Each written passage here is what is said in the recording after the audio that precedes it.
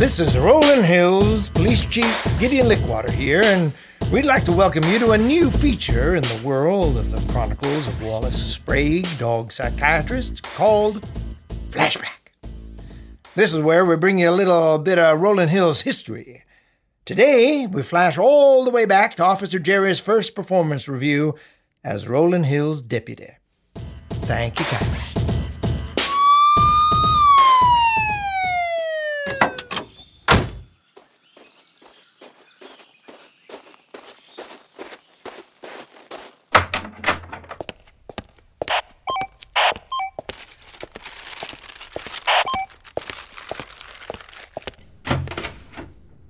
Oh, hey. Good morning, Chief Gideon. Good morning, Jerry. Been waiting here long? Just a couple of hours. I'm a little nervous. No need to be.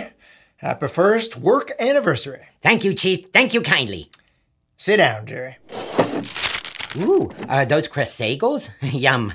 I smell chipotle bacon. Oh, this one's for you. Oh. Brazil nut and lavender. I'm sure that's good, too. So, Jerry, Yes? it's been exactly 1 year since you joined the Rolling Hills Police Department as my valued deputy. Yes, that's true. Which means it's time for your first annual performance review. Hold on. I see that this crosseagle is the perfect temperature for my enthusiastic consumption. That's good. Whoever invented the crosseagle is a genius. You all right? Sure thing. Just a little chunky. Oh, too bad. Mine's yummy. Now, where were we? My performance review for my first year on the job. Can I have some of your water? I don't think that's advisable, germ-wise. Maybe if you pour it into a cup or my hands. All right, then. Hold them out. Thank you, Chief. Phew. You got some good-sized hands there. Got some water on your face. Use your sleeve. The napkins are mine. Now, for your performance review, Deputy Jerry M. Peterbeck. Yes, sir. You've been with the department exactly 12 months now. 1 full year. Yes, I have. I remember the day you walked in here, all hopeful and smiley, big patches of stubble on your face. I was still learning how to shave. Yes? My first impression was rough around the edges and maybe not that smart, but I think I'll be able to do something with them. And you have completely proved me right. That's it. Huh? Let's review your accomplishments for the year. That's a lot of pages. Well, some of it's my grocery list. Here we are. We'll start with keeping public order. You really shone in that department, Deputy. I see 4 instances of turning neglected flower pots toward the sun so the whole plant may receive equal benefit. Very important. 6 instances of picking up errant tissues and other, discarded personal items from public places. That was gross. And 14 instances of helping old ladies across the street. Yes, even when they did not want such help. How is that left shin? Was purple, now green. Mrs. Lieberman sure is spunky. Milk. Oh, sorry, that's my grocery list. 11 instances of resolving noise complaints by using the shush method. Excellent. I practice an hour a day. And consistently high marks for being responsive. At your service. In conclusion, just about everything that's been written about you is very favorable, from what I see. Just about? And didn't you write it? There does seem to be 1 black mark on your otherwise fine record. What?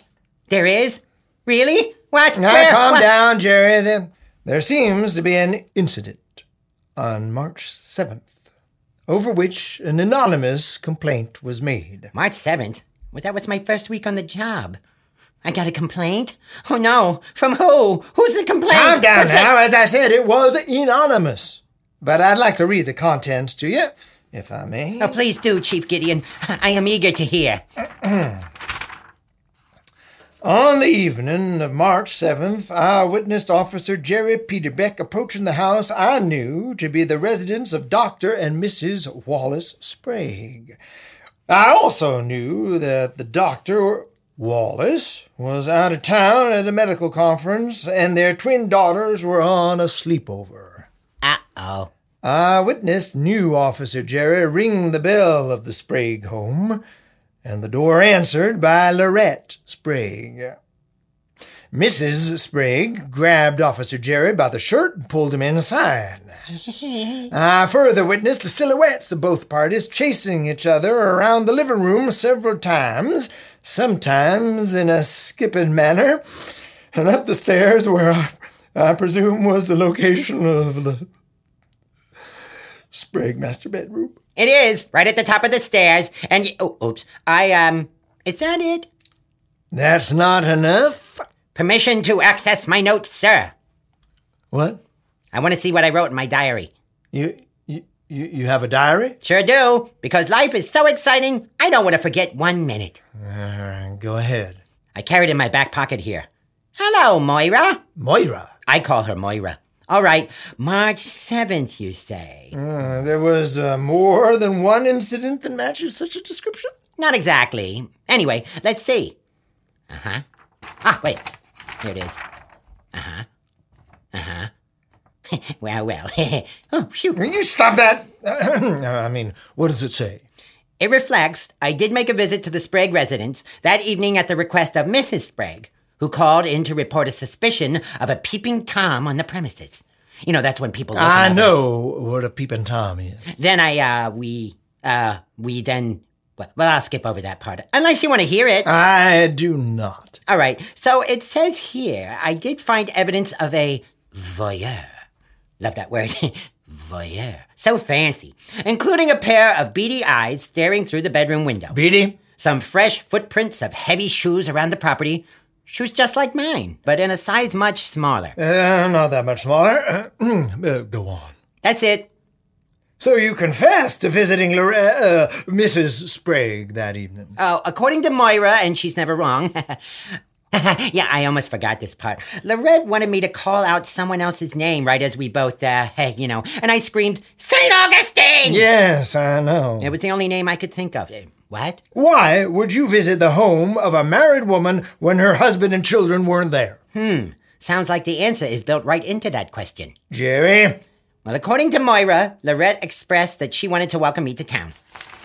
She made me feel very welcome for several weeks. Then, a lot of tear-stained entries once Francois started with his all-inclusive linen deliveries. But I'm over it now. Mostly. Yeah, give me that. Moira! No, don't hurt her. How could you do such a thing? Lorette's married. Well, I didn't know that at the time. You couldn't tell by being in her house with all her Dr. Sprague things all around? No, I just thought she had a taste for men's fashion. But I think a lot of blood was rushing away from my brain to my little deputy. Ow, my head! It's okay, Moira. I've got you. You're safe with Daddy. Ooh. Well, this is very disappointing, Jerry. I'll have to think about how we handle this. But Lorette and I were consenting adults.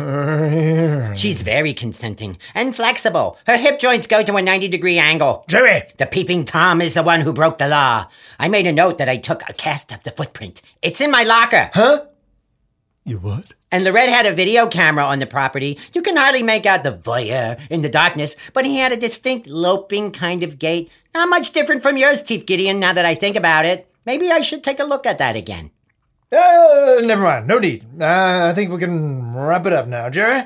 Keep up the good work. I see a long and illustrious career for you here in Rolling Hills. Sure thing. Wow, that wasn't so bad. And look, my quadricycle is softening. Pass the ketchup, will you, Chief Gideon? Sure thing. Maybe we can go out tonight and celebrate. Maybe a movie. How about some frozen yogurt? And my feet are kind of rough. Maybe we can do a mani-pedi together. No, I don't dip my feet into other people's water. Sure thing. This episode of Flashback. Flashback. was written by Kate Allen, directed by David Arrow, sound design and sound editing by Jake McGuire, featuring David Arrow as Police Chief Gideon Lickwater. Seems to be popping up everywhere. And George Sheffy as yours truly, Officer Jerry Peterbeck. Signing out. Yeah, Jerry, you forgot to tell them to download, rate, and review on your favorite streaming platforms, so we can keep making these for you. Okay, sure thing. Download, subscribe, and rate. Oh, Jerry, I already told them. Dismissed. Okay. Oh, look over there. You need help crossing the street there, ma'am? Jerry, that's you again. Hold on. I'll help you. Let go of me. Ow, stop hitting me.